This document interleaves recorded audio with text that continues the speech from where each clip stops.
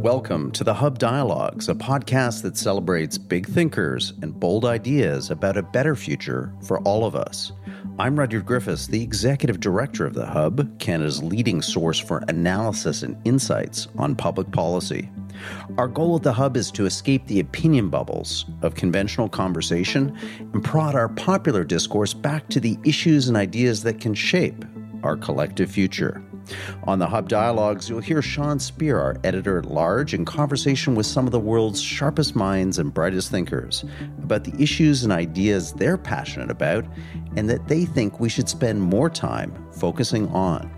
The Hub's podcasts are generously supported by the Ira Gluskin and Maxine Granovsky Gluskin Charitable Foundation. Enjoy this Hub Dialogue. Welcome to Hub Dialogues. I'm your host, Sean Speer, editor-at-large at the Hub. I'm honored to be joined today by Reihan Salam, the president of the Manhattan Institute, a public policy think tank based in New York City, and a regular commentator on Anglo-American culture and politics in The Atlantic, Foreign Policy, The New York Times, The Wall Street Journal, and National Review, where he served for several years as a senior editor.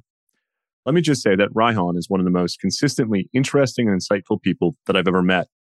His thinking on the intersection between immigration, culture, and economics in particular, including his 2018 book, Melting Pot or Civil War, A Son of Immigrants Makes the Case Against Open Borders, has had a profound effect on me. He's recently published a new essay in Foreign Policy entitled Why Skills-Based Immigration is the Best Option for America. I'm grateful to speak with him about the essay, as well as various other topics, including his extraordinarily well-informed views on Canadian policy and politics. Reihan, thanks for joining me at Hub Dialogues.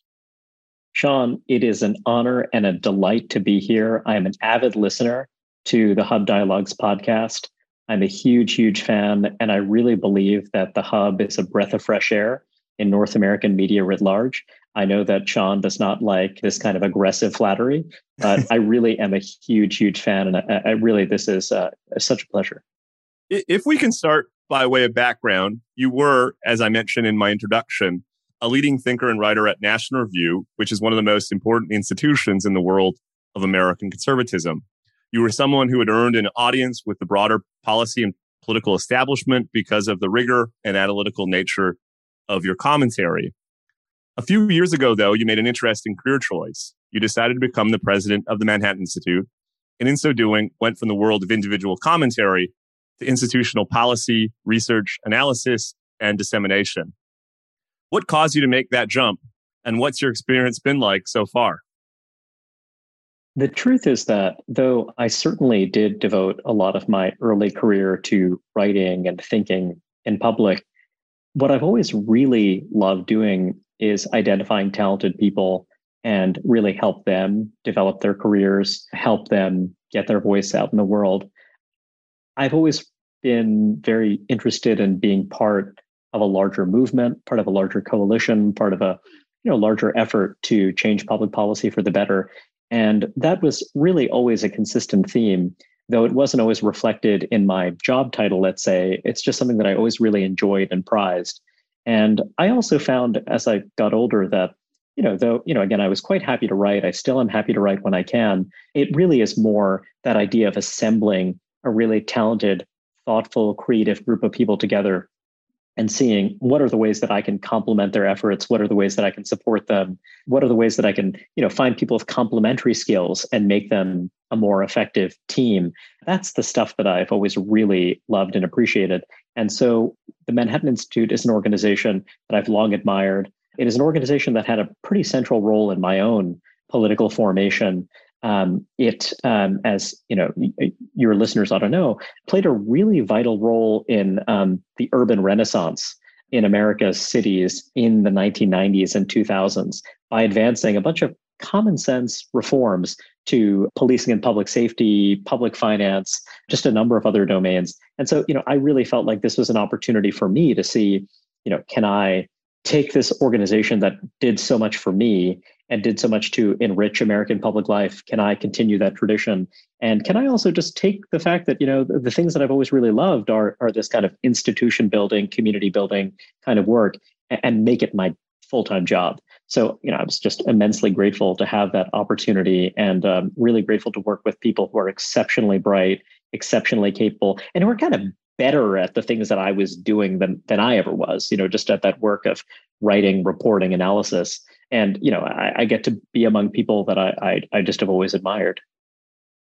As you mentioned, the Manhattan Institute has earned its reputation over the years for having a direct and positive influence over urban policy. I think, for instance, of the broken window theory, which was conceived and popularized by James Q. Wilson in his work associated with the Institute, and has since produced positive results in reducing crime in New York City and other major cities. The Institute has been a leader on a whole host of issues, including housing, transit, etc.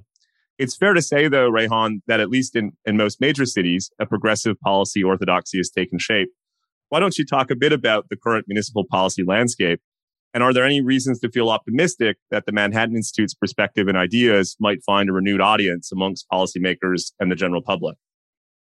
This is a very big, persistent challenge, not just in the United States, but in virtually all market democracies. But let's limit ourselves to the English-speaking market democracies. Basically, there's this very tight association between density and support for the political left. Jonathan Rodden, a political scientist at Stanford, has done some really fascinating work on this question.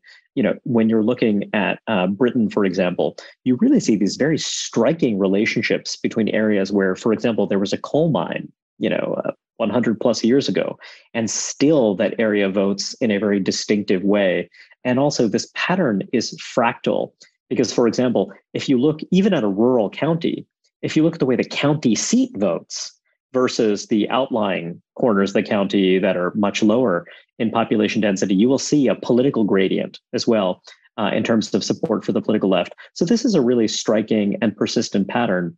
Now, it also maps onto some developments that I won't say are unique to the United States, but particularly pronounced in the United States. Namely, that what we've seen in the US is a very intense nationalization of our political discourse. This follows a number of different, other developments, one of which is the nationalization of our media landscape, also some of the particular structural properties of our political system. But the upshot of it is that if you are an ambitious politician, you will oftentimes look to what are these nationalized political controversies. Oftentimes they're cultural in character. Oftentimes they rest on what you might call identity cleavages within the wider population. And you vote on those issues, and you're not necessarily voting on the issues that are most salient at the state or local level, or that are, you'd think would be most salient at the state or local level. As in Canada, as in many other market democracies, different levels of government have different responsibilities. But of course, those have been blurred. You had a recent Hub Dialogue episode talking about this concept of watertight federalism. And needless to say, in the United States, we do not have watertight federalism. We have a system of cooperative federalism in which federal officials more and more try to play in what were traditionally state and local domains. So there's a real blurring of these lines of authority. And so oftentimes, what you'll see in the US is, when you have partisan elections at the municipal level, which is not uncommon, people will vote exactly the same way in local elections as they do in federal elections, partly because they don't necessarily know exactly what's going on. And by the way, that's no crime. They don't have a reliable heuristic tied to local issues specifically. So you will have voters who are cross-pressured, who might be Democratic voters at the federal level, who might actually have what you might call small c conservative instincts, fiscally conservative instincts, pro-growth instincts, call it what you will, on issues of local importance. But that's overridden by the fact that it's the nationalized party label that matters most. Now, if you look to Canada, it is an interesting case because you do have different parties at the provincial level, partly, through happenstance, through tradition. At the local level, it's not uncommon to have local political parties. And I think that in theory, that would give you a little bit of purchase, a little bit of wiggle room. It's not obvious to me that that always plays out, in terms of political outcomes.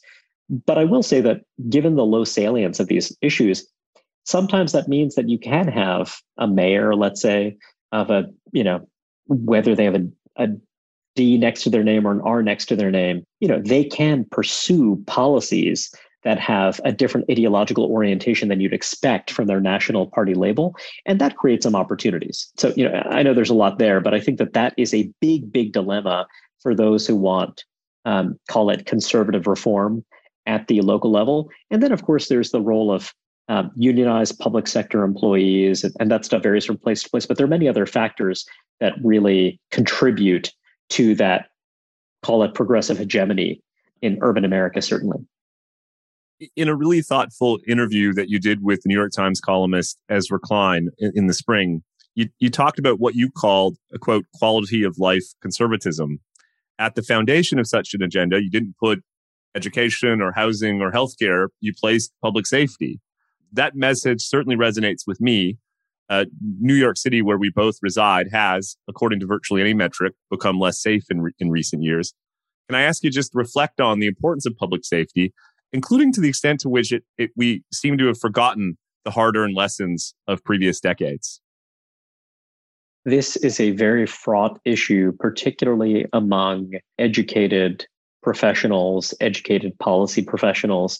There has been a real normative shift in how people think about these issues from, call it the 1990s.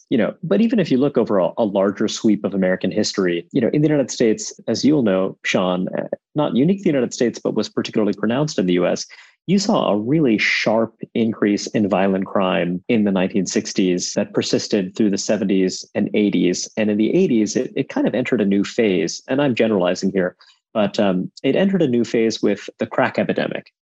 Basically, there was such a dramatic surge in violent crime, over this long period, that it had many, many consequences, both for the economic and social geography of the country.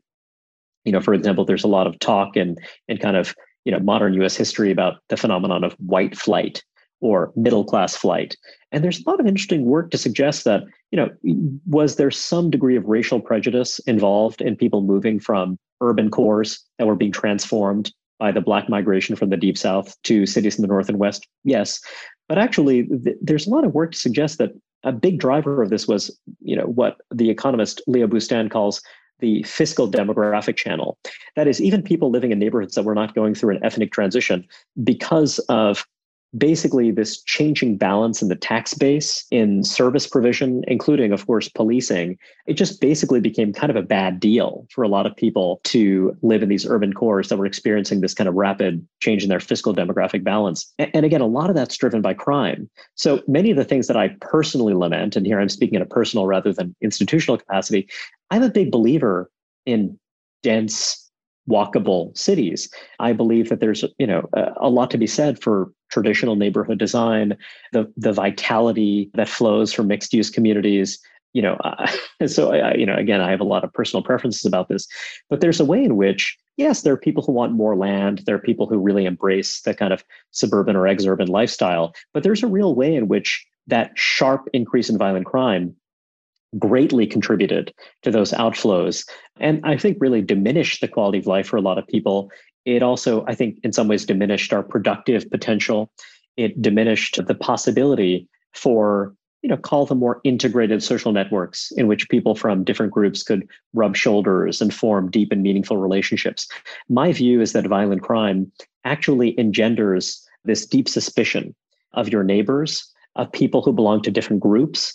You start to think in terms of group categories and group averages in a way that can be very corrosive, of the idea of building a successful, vibrant, multi-ethnic society.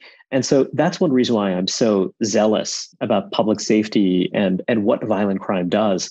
And in fact, there's so much evidence that actually it would really be pretty darn cost effective to spend a lot more on public safety. Now, what exactly that means is contested politically. Someone like me, might place more of an emphasis on, literally investing more in proactive policing and in incarceration. Again, these are things that are very contentious. Others might say, hey, let's spend more on summer youth employment programs. Let's spend more on literally the design of our streets, our lighting and what have you.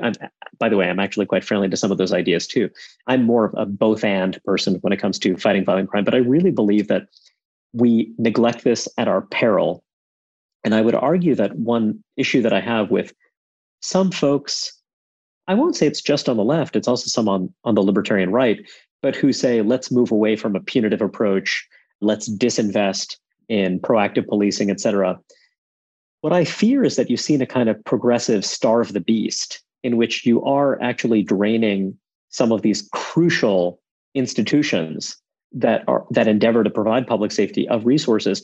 And then one of the knock-on consequences of that is that they are less effective. You have longer backlogs.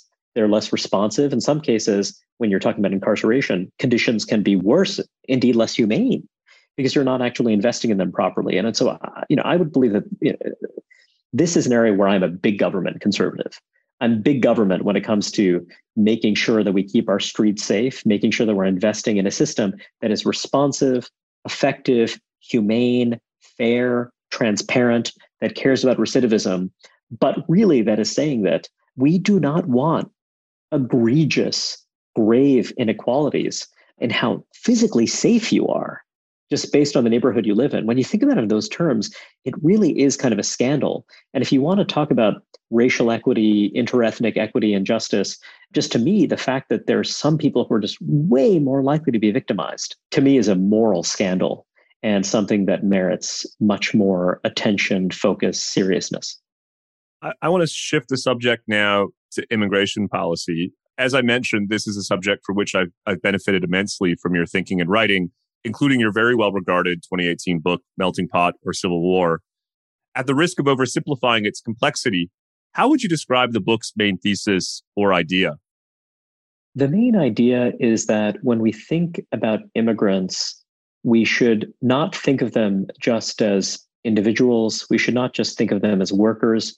We should not just think of them as people who might be dangerous or bad or causing all sorts of problems, nor should we just think of them as saints, people who, by virtue of the fact that they're seeking opportunity, they're seeking refuge. We want to think about this issue critically and thoughtfully in multi-generational terms. If somehow immigration only involved people who would never form families, for whatever reason, some mysterious reason, the only people we admit are people who've sworn off the idea of ever raising children, ever becoming grandparents, the issue would be drastically different. And you see this reflected in the fact that the immigration discourse in the Gulf Arab states, for example, or in a society like Singapore, where you have very stringent, indeed aggressive regulation of temporary worker status. These are places where you have massive, massive inflows of migrants where, in the case of Singapore, for example, there will literally be stringent restrictions governing whether or not you can become pregnant. If you're a temporary worker in one of these categories, guess what? You're pregnant, you're out of there. And these are things that will strike your listeners, North American listeners, as deeply illiberal, indeed unthinkable. But you could argue that it reflects a clarity of purpose, which is that we see migrant workers as an economic tool in order to enrich our society for the benefit of our citizens. They are not thinking about migration in terms of this is the driver of the future of our society. Future generations will flow from the migrants that we welcome and admit. So in a way, that was really core for me. And when I looked at the immigration debate, when I looked at the way that it played out, when I looked at my frustrations with immigration discourse, both on the left and right, that really was the heart of it. It was the idea that, you either have this sentimentality on the one side that almost tries to suppress any kind of dissenting views or any, kind of thoughtfulness about actually there are real costs here. There are costs here for the migrants themselves. And actually, those costs imply that there are obligations on the part of the society. So I kind of think that immigration advocates, for example, will tend to let's de-emphasize the obligations at the front end. Let's de-emphasize those costs. Let's de-emphasize the idea that this is a serious relationship you're undertaking by welcoming newcomers to your society. They fear the kind of bad old restrictionists, the xenophobes, and they kind of think, well, we don't want to kind of focus on that. But then once you welcome people, once you have this newcomer population that faces struggles, faces deficits, faces challenges, then suddenly those same immigration advocates flip to a very different kind of discourse. Then it suddenly becomes, we're not doing enough. This is outrageous. We are a racist society. You have first and second generation people who are far behind, old stock folks, people with deep multi-generational roots. In these ways, they're underrepresented. It's just this crazy whiplash where it's first you say, this is totally costless. How dare you suggest that there's any cost? Then you suddenly say, you must immediately transform your society. And you must immediately invest these vast sums of money and emotional and psychic resources in basically accommodating newcomers. And again, I'm not unsympathetic to the view that you want to be accommodating, but let's be honest about the fact that this is like a marriage.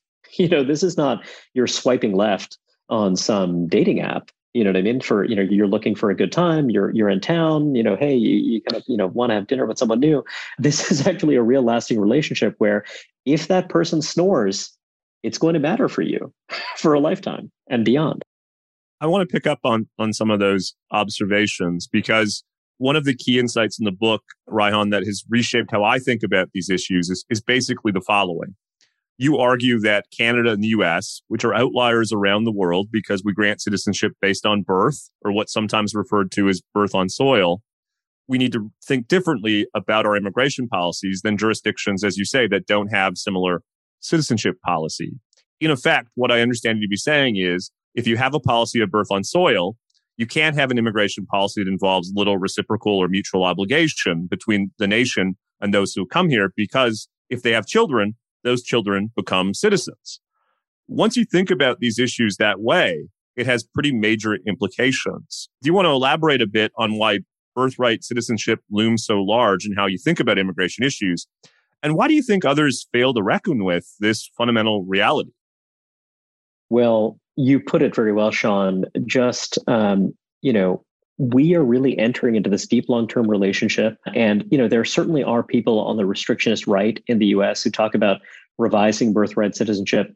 I've even played with the idea myself as a kind of thought experiment for getting people to think seriously about, what it means to, for example, grant amnesty, what it means to say that we are going to, basically say that, concerns people have about the rule of law are not going to matter in this instance. How do we prevent there being serial amnesties, which are things that I think can also be, that can also undermine public trust.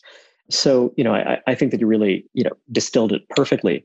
And, I think that is why this is also a subset of a larger issue, which is I really believe in biting the bullet.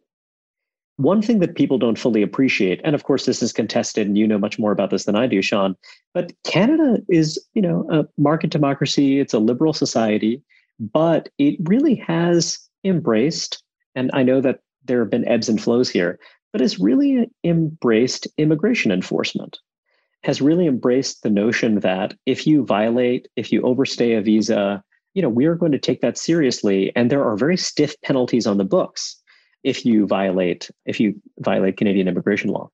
Now, I think that in the United States, partly because we have a long border with Mexico, with a middle income society, and a border that is increasingly becoming a gateway for so-called extracontinental migrants, people from outside the Western Hemisphere who come to South America, move via land. It's a number that is growing quite rapidly. We face, I think, a different set of dilemmas, that shapes our thinking in kind of both ways. There's this one view that, essentially our border is exceptionally difficult to control. And therefore, one takeaway from that is we should, more aggressively militarize the border. We should externalize enforcement in various ways.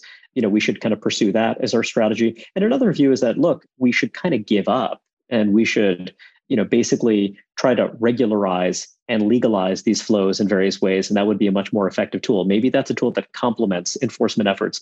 And I will say I'm not an extremist in either end. I kind of recognize that there are subtleties here. But I think that that's something, you could say that Canada benefits from having the Pacific and the Atlantic Oceans, and, you kind of have the Arctic.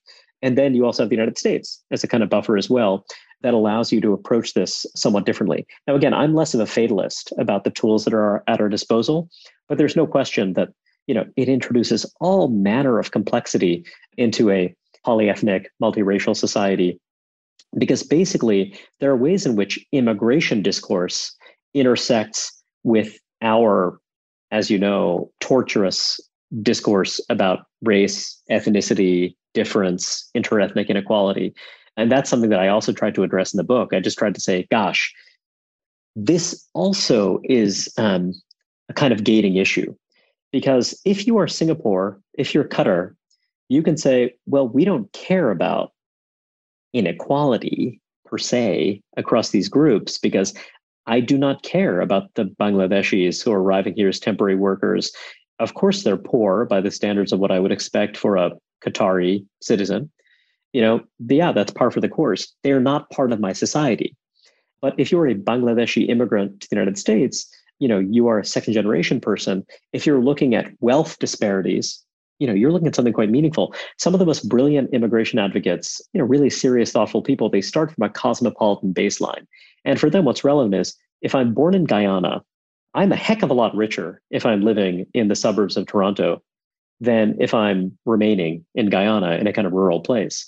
That makes sense from a purely cosmopolitan perspective. If you're thinking about the guts of a society and how it works, and if you do have a more or less egalitarian sensibility, which, by the way, I wouldn't describe myself as an egalitarian, Sean, but within some bounds, if that's going to be a kind of background of our politics, if you're going to have folks in the NDP who are just kind of constantly talking about interethnic inequality, well, then guess what? You got to think about that at the front end too, as something that's going to inform your thinking. That process of selection is going to have deep implications for the inequalities that will get reproduced in your society over time.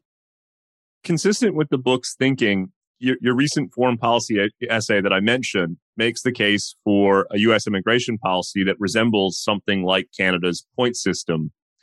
As you write, quote, virtually all of the world's market democracies have moved towards points-based systems that select migrants on the basis of language proficiency, educational credentials, employment offers, and other characteristics that predict labor market success and rapid integration.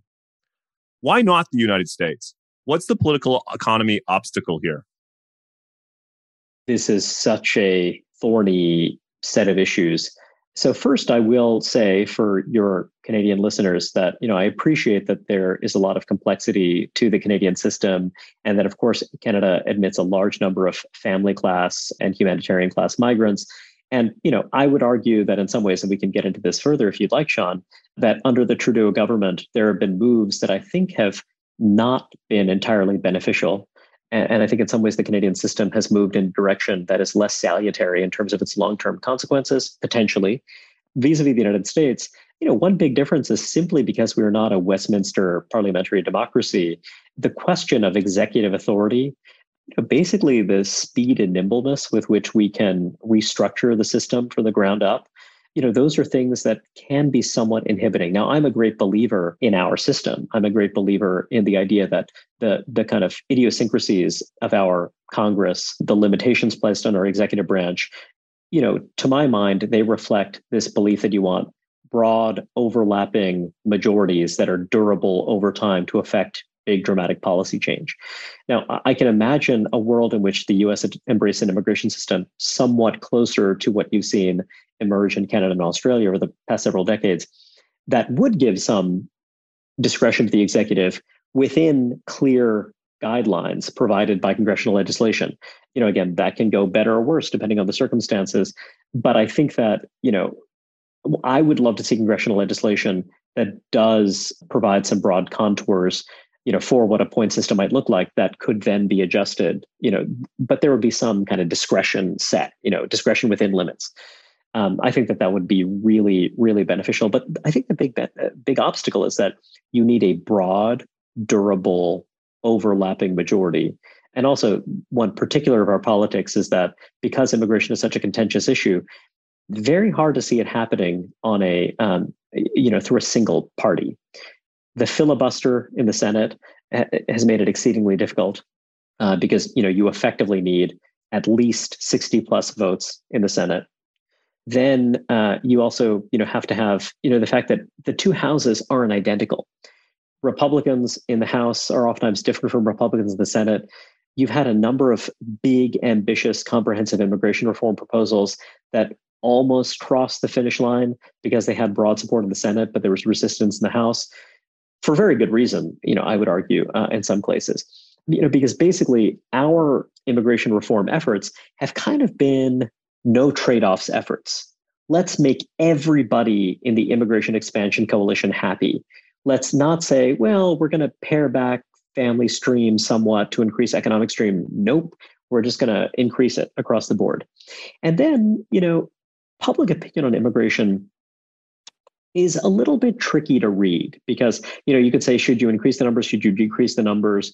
You'll get one answer. But if you say, do you want to decrease family? Do you want to decrease economic? Do you want to decrease humanitarian? You'll get different answers.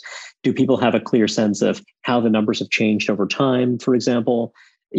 So I think that, that's not always a reliable guide. But I think that the broad fact is that you don't have a large number of people who want big increases. And so the kind of reform proposals that we saw during the Obama administration, for example, during the George W. Bush administration, typically entailed quite significant increases in legal inflows. Now, what you'll hear from partisans of those proposals is that, well, actually, overall, considering that unauthorized inflows were quite big, you're not actually seeing a big delta there. And again, so we can debate that, but I think the big picture is that we need a new settlement. We need a new bipartisan approach that does not discount the fact that, the broad public, mass public opinion does not really favor drastic increases in inflows. Now, I will also say that my thinking has softened on some of these issues, partly because of some of the challenges we've seen emerge throughout the COVID experience, and also, just some of my conflicted feelings about the implications of demographic change from migration. But, that's a whole separate issue. You're one click away from getting access to all the Hub's best analysis and insights. Go to our website, www.thehub.ca, and sign up for our daily email newsletter, Per Diem. Each morning at 7 a.m. Eastern, in your inbox, you'll receive the cutting-edge thinking and analysis of our smartest contributors, all curated for you based on the issues and ideas that are moving the public conversation. Sign up now, free of charge, at www.thehub.ca. Now back to our program. Reihan, you're a keen observer of Canadian immigration policy. What's your sense of current policy trends, particularly the increase in the annual intake that we've seen under the Trudeau government? Is there a risk of too much of a good thing? In other words, just because immigration is good for the country and is presently popularly supported by and large, do you think the government's ambitions risk harming the country's unique political economy equilibrium? Sean, this is an issue that I'm obsessively interested in, and I will just begin by saying that Canada is a decentralized federal state. And though the federal government weighs heavily through its transfers to provincial and local governments, really, it is a patchwork to some degree. And so when we're looking at, for example, something like local land use regulation, that is not something that is dictated by Ottawa, right? But it happens that local land use regulation in, call it, the 3 or 4 biggest, most populous metropolitan areas, the interaction between that local land use regulation and immigrant inflows is actually humongously profound for economic outcomes, for patterns of domestic migration, and also for what you might call the emergence of new solitudes. So, there's this discourse of the 2 solitudes in Canadian history. But, what does it mean when you have these lines of fracture between urban Canada and rural Canada? What does it mean when you have groups, first and second generation groups, that are quite large, quite robust, that have a diaspora sensibility, and where, these are, people who are Canadian. They deserve to be treated as Canadian. They deserve to be respected. They deserve to have voice. But also, when you're thinking about backlashes against migration in different societies, my suspicion is that they sometimes stem, it's not so much from the size of the inflow, but as the size of the inflow and perceived cultural distance and also the relationship between the size of the inflow and native birth rates, native fertility. Why is that? Well, one way to think about, how a Canadian, call it an old stock Canadian person who's 60 plus, so, could have another good 20 years of voting and participating in civic and public life. How does that person think about public investment in education, in infrastructure? How does that person think about the future of the country? How does that person think about the burdens that might be placed on her or on him when it comes to, local schools and you name it, just, spending money on a local park? If you think about it in terms of your children and grandchildren, you might think about it one way. You might think about your, having an investment in the future. If you think about these rising generations as being foreign, not especially connected to you, there being some cleavage there, you might think about it differently. And one thing I would say is that when you're looking at earlier eras of immigrant inflows in the United States, for example, what you will see is that our immigrant inflows today are not unusually high, certainly not by the standards of the late 19th century, early 1900s. They are awfully high in the broader sweep of American history relative to native fertility, the family size of multi-generational Americans. And of course, when you're looking at newcomers too, they're actually oftentimes having pretty small family size too. This is true on both sides of the border across North America. So that also addresses how you think about immigration as a kind of demographic boon, as a kind of get out of jail free card when you're thinking about old age entitlements, et cetera. But I mean, to me, that's the big thing. And again, that's not me saying, therefore, let's shut it down. Because I will also say that demographic stagnation and zero population growth, negative population growth can be incredibly painful economically and otherwise, can be a real drag, not just on growth in gross terms, but even on per capita growth. You kind of have less vitality, and I think that it may well have an effect on your capacity for innovation and much else. But yeah, I mean, I think that that's the kind of big picture. I think that when you're looking at overall immigration numbers, it sounds silly, but think about rents in Toronto and Vancouver and Montreal and Calgary. You want to think about that. We are not talking about authoritarian central planning societies where you're going to kind of fiddle with all of these levers all at once. Because already, kind of Canadian migration, I believe it's something like close to 3x what is coming into the United States. I would say we probably ought to be a little bit higher. And maybe you guys ought to think about pumping the brakes just a little bit, because there are knock-on consequences that have a real effect on upward mobility in terms of accessing the housing market and other things too. It's not just about wages. It's also about these other things that can affect real incomes. And I think that that's something that people discount. You look at a lot of sophisticated economic analysis saying, hey, business models adapt. The impact on wages can be muted, particularly over the longer term. I buy that. But again, there are other channels through which migration can affect the quality of life in ways that could yield problematic policy and cultural responses. There's just a ton of insight there, Reihan. Just in parentheses, one of the issues that Howard Anglin, a regular Hub contributor and former chief of staff to the federal immigration minister, has raised in the past is the disconnect between the federal government setting annual intake targets without properly consulting provincial and local governments to ensure, as you say, that there's alignment with sub-jurisdictional policies with respect to housing or transit or schooling or whatever. It's like the federal government gets to make this big announcement with a big sticker number and then leaves it to sub-national jurisdictions to figure out how to implement it. And so I think there's a lot of insight there about the need for a kind of bottom-up process of setting immigration targets as opposed to a top-down one.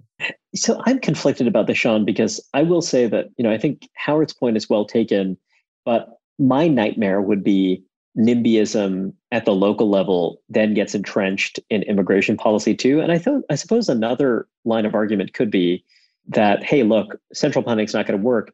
What we're demonstrating is that, Ontario needs to be much more aggressive about building more homes. I think that's something that has been a big theme at the Hub. I know that the Spoke brothers are very excited about this. I know you are too, Sean. And I know that Pierre Poilievre cares very deeply about this issue too. So I think that that's fair. I think that's fair and true that you need that local land use deregulation.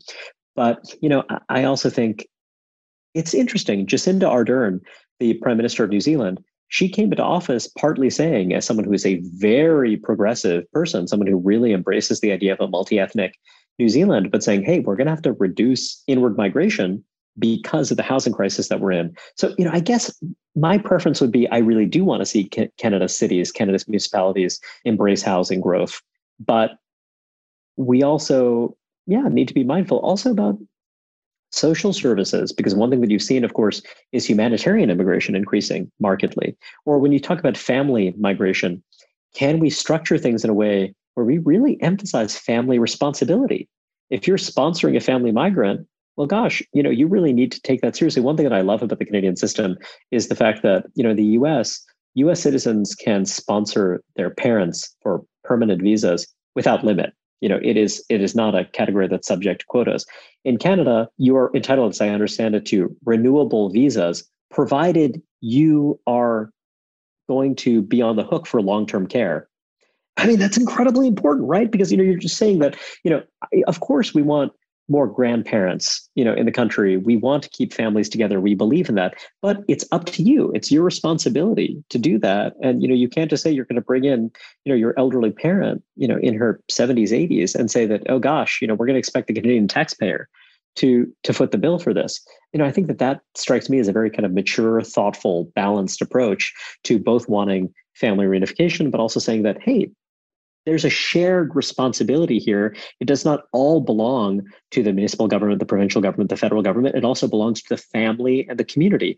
And let's find ways that we can basically establish that early on for migrants. I do think my sense is that Canada does a better job for that than the United States.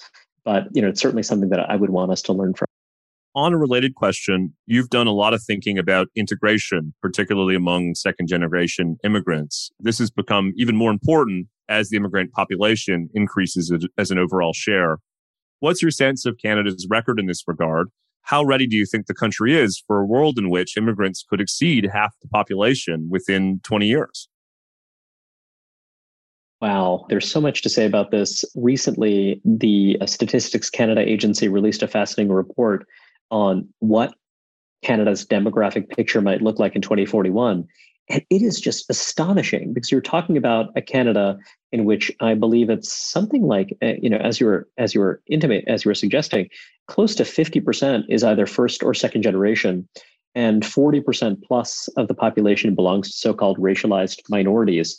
It's funny because I remember I had a bit of a back and forth with some migration scholars in the United States who were arguing that basically reorienting America's public charge rules to basically impose a bit more of a, what critics would call a wealth test on newcomers to the United States, it would basically lead to more migrants coming from Europe and Canada, which is to say white immigrants. They're saying, hey, I don't know if you followed what the demographic mix looks like among Canadians under the age of 40, but I don't think it's obvious that these folks would be white. And same from Europe.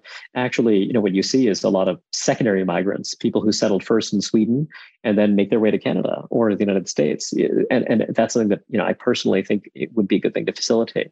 But yeah, these are big, deep questions. And it relates to what we were discussing before, vis-a-vis the relationship between native birth rates and immigrant inflows, because a big index of inclusion in a society, full civic participation, beyond civic participation, cultural inclusion is intermarriage. And, what you'll see is that intermarriage patterns really are influenced to no small degree by the relative size of different groups. There's a lot of fascinating literature contrasting the United States and Canada and intermarriage patterns in both countries. One thing that's pretty striking is that, now the Black Canadian population is growing quite rapidly, but of course it's growing because of newcomers from, for example, East Africa and elsewhere, and the Caribbean, of course, that has always been a big source of Black population. In the United States, it's different, but the big picture is that Black, non-Black intermarriage in Canada is just way, way higher than in the United States. And part of that is simply because, you could say, oh, it's because, maybe Canada is less racist, maybe, Afro-Caribbean Canadians are doing much better in economic terms. And actually, Canadians of Black origin report a lot of discrimination. There really are a lot of gaps when it comes to incomes, professional status, et cetera. But partly it's just because it's a smaller group in relative size. And so if you're looking for a partner, it's heck a lot easier. I mean, that's very simplistic, but that's definitely part of the story. If you look at people of Asian origin on both sides of the border, both sides, high levels of educational attainment. Again, there's variation here, but overall, folks are doing pretty well in income terms, wealth terms. But actually, there's way less intermarriage in Canada, Asian white, than there is in the United States. And again, partly that's relative group size. Partly it's the kind of composition of these different groups. So again, that's not the end all be all. That doesn't mean, therefore, again, we shut it down or we drastically reduce numbers.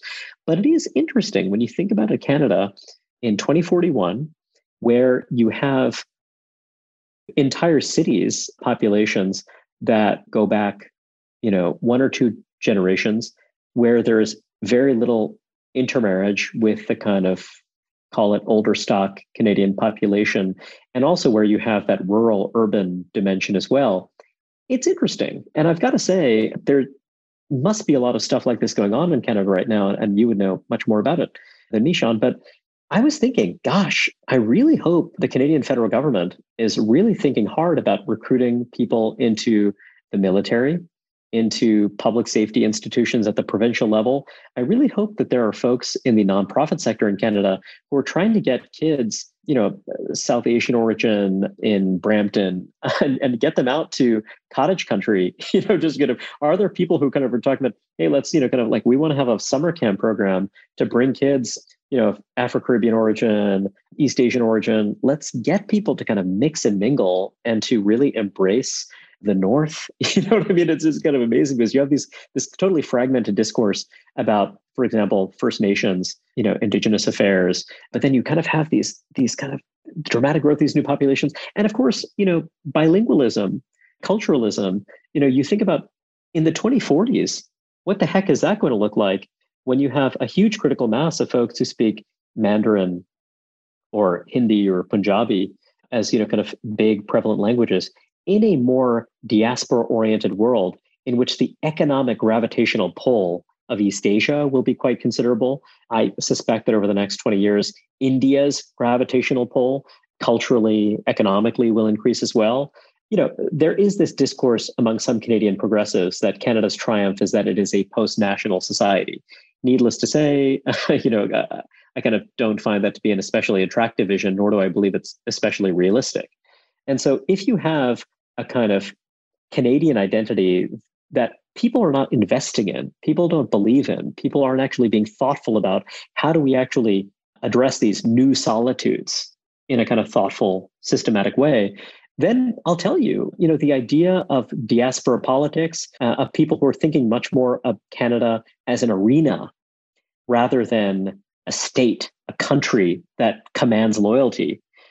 And I realize that this might sound to some people a little bit conspiratorial or excessively dark or pessimistic, and I don't mean it to.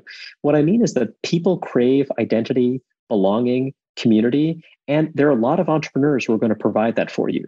And it could be that actually the government of Guyana or the government of India is going to be doing a much better job of appealing to young Canadians by pulling that tug for them, because some Laurentian elites have decided that, well, we're a post-national country and that's how we're going to be. And again, I don't think that the modal outcome is necessarily a bad one, but I think that there's a way in which, when I look at kind of central Canadian kind of media, this world, I don't know, people seem so glib. They seem so triumphalist about how much more enlightened we are than kind of country X or Y that are neighbors to the south, et cetera, that they're not really thinking about, gosh, are we really meeting people where they are? Are we actually, this first and second generation population, they are the future. And what does that mean? And how do we incorporate them into the Canadian story in a deep way that's not just, official multiculturalism, cool, we'll kind of let them have their festivals and stuff. That's awesome. I'll kind of show up at the, I'll show up at the Gurdwara and, it'll be a grand old time. It's got to be more than that. Wow, Reihan, there's just so much insight there. You've been extraordinarily generous with your time. I just have a couple of final questions, if that's okay. Oh, of course. As you may know, we had Ross Douthat on the podcast recently, and I asked him about a book that the two of you co-authored in 2008, in which you called for a change in Republican Party policy orthodoxy to better reflect the evolution of its voter coalition from college-educated voters to more working-class ones. Obviously, your advice went mostly unheeded, and the political consequences are still working themselves out. My sense, Reihan, is that, well, Ross has remained committed to this shift in conservative orthodoxy, and in fact, in some ways has gone even further in the age of Trump away from market economics. You haven't. In fact, if anything, you've arguably moved back to defending a more conventional approach. Let me ask a two-part question. First, is my interpretation right? And second, is it that you've changed, or is it that American conservatives have moved so far beyond the ideas in the Grand New Party that you feel like you need to pull things back a bit? In broad strokes, when we wrote that book, we were reacting to a number of different developments. But, part of it was the sense that the real problem with President George W. Bush was that he was not sufficiently austere, that he wasn't sufficiently aggressive in rolling back the entitlement state, and that had he done so, the conservative coalition would be in much better stead. This thinking contributed to some developments that happened after we published our book. For example, the rise of the Tea Party movement, where there was this notion that the future of the right is in this much more aggressive small government politics. Now, I will say that relative to that view, that what we need to do is drastically shrink the size of government relative to where it was in 2006, struck me as a little bit dishonest in this sense. What I think you saw was a kind of posture on the part of many conservative lawmakers, conservative politicians, that they were going to be aggressive government cutters, while not really talking about Medicare, Medicaid, Social Security. Some did try to talk about it, but even then, there was a kind of illusory politics to it. There was the sense of, well, what happens when the rubber meets the road, or what will a Republican governor say when you propose this particular plan? So it wound up being awfully symbolic a lot of the time. And so I think to some degree, for me, Grand New Party was a reaction to that, and just think, okay, let's jettison this kind of symbolic small government politics and instead embrace, I think an approach that is consonant with a lot of small government themes. We want economic freedom. We want a decentralized society. We want to foster economic opportunity through free enterprise and a kind of free economy writ large. And let's think about the ways in which, we have the safety net. We are going to have the safety net. If you look to every market democracy, this has been a pretty persistent feature of the landscape.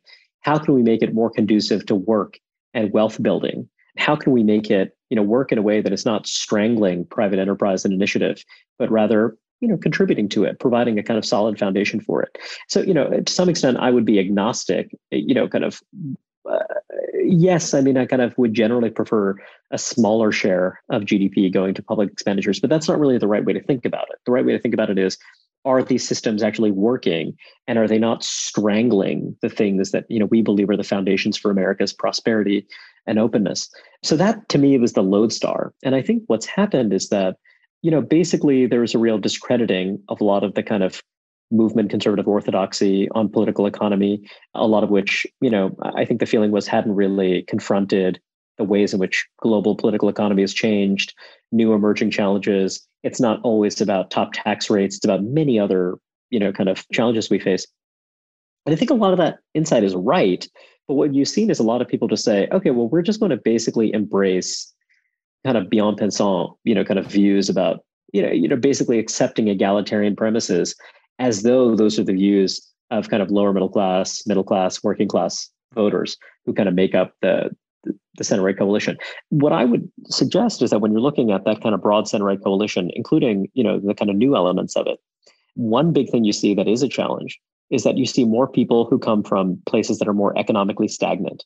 They're not coming from the most kind of dynamic, affluent, productive regions. They're coming from regions where, by the way, they're not especially unequal. In fact, they're oftentimes the least unequal parts of the country, but there are places where you haven't seen much growth or demographic vitality. So, my sense is that these are places where actually they trade off some equality for growth. That's what they want. So, again, what does that mean? How is it we create growth? What kind of growth? Of course, we care about income growth. We care about income growth in the bottom half. That stuff's all legitimate. But I just think the policy prescriptions you see just honestly, don't strike me as kind of scratching the right itch. I'll also say when you look at the way that conservative politics have evolved, and you think about the real motivating issues for a lot of folks on the broad right, I actually do think they have a lot more to do with identity politics than is commonly acknowledged by some of the people who want a new political economy on the right. So, and this is a big topic, but, I think opposition to racial preferences, opposition to quotas, opposition to a kind of public ideology as expressed in schools and other public institutions that seems to be hostile to the country's historic cultural majority. And I don't mean that in narrowly racial terms. That's one reason why you've seen the emergence of a new kind of multi-ethnic coalition on the right, where you see a lot of folks of Latin American origin, Asian origin, other minority backgrounds, who just kind of feel like, I don't want to be talked to as a member of this or that victim group. I want to be talked to as a citizen and part of a neighborhood or a community that is a real bottom-up community, not a community created by the census or created by someone from a big philanthropic foundation or something like that, or by a big government quota program. So I think that actually those issues are really motivating for people, not tariffs and industrial policy or drastically increasing redistribution. You have something like 2,000, plus domestic social programs in the United States. I really encourage people to think about how are those programs interacting with each other? Do all of them work especially well? Let's maybe rethink, rechannel, consolidate before we talk about, hey, let's create a new one that is going to be drastically different from the other 2,000 that we've already created. Just the kludginess of it, the kind of layering on, the not thinking critically about the dollars that we're already devoting to these social purposes that often work at cross purposes. Now, again, I realize it's not perfect. We're not central planners. Policymaking is an accretion of these things over time. I get it.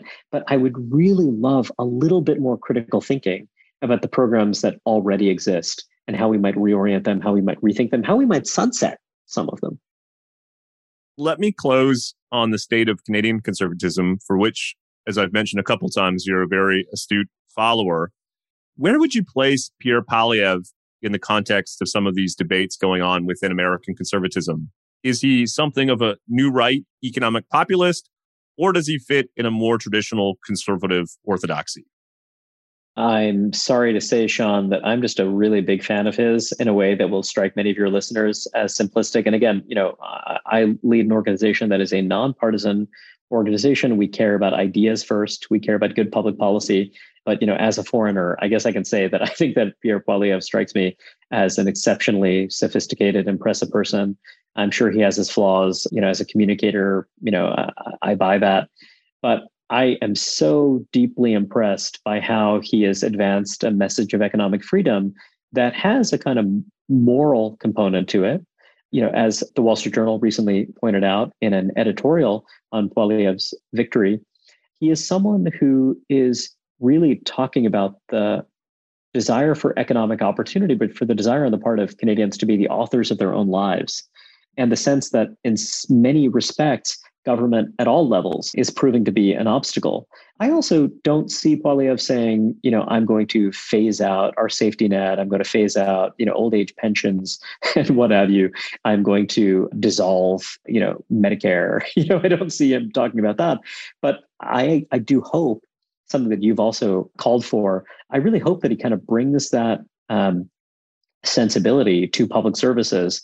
He talks about defunding the CBC and, what does that exactly does that mean? But when he's talking about public services, I think there's a way to say, how can our public service, how can our safety net help people build wealth over time? How can we build a society? And this is my lodestar in the American context too. I want a society in which there's mass multi-generational affluence. There are big gaps across different groups in our society. I want to close them not by bringing the top down, but by bringing the bottom up.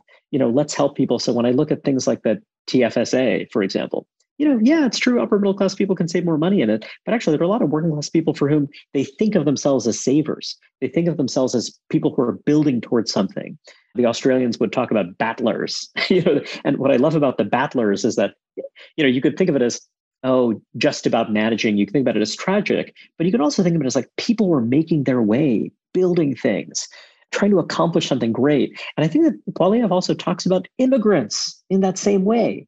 There are people who are really connected to the rural Canadians who are perhaps part of his natural base, but actually they have that same sensibility. He's offering a narrative that allows people like him, who have those kind of deeper roots, but people like his wife, who are first generation Canadians. They're part of the same story. They're drawing it together.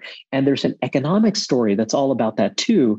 And I'd also love to see this celebration of Canadian symbols and making them real for first and second generation people. I think there's so many things that he can do, so many wonderful ways about his freedom rhetoric is not imported libertarian nostrums from overseas.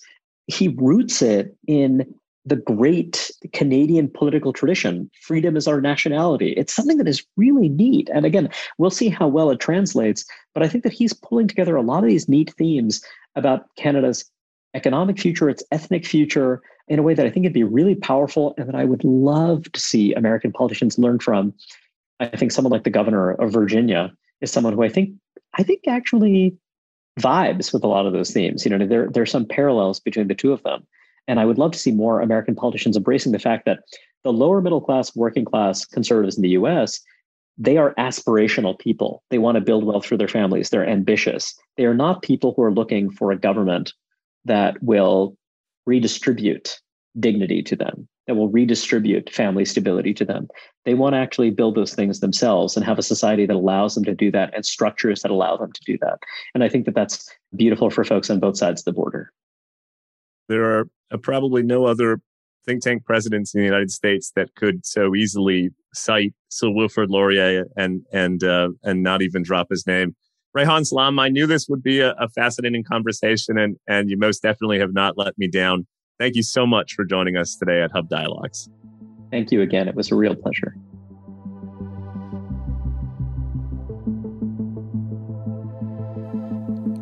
Thank you for listening to this episode of the Hub Dialogues, brought to you by The Hub, Canada's leading source for analysis and insights on public policy. We hope that you enjoyed this episode. Please share your favorite Hub podcasts with friends and family, subscribe wherever you get your audio online, and leave us a rating and review. We greatly appreciate your feedback and comments. I'm the Hub's Executive Director, Rudyard Griffiths. The host of today's program was Sean Speer, the Hub's Editor-at-Large. This episode was produced by Amal Attar-Guzman. The Hub's audio producers are Alex Glutch and David Matta. The Hub podcasts are generously supported by the Ira Gluskin and Maxine Gronowski Gluskin Charitable Foundation.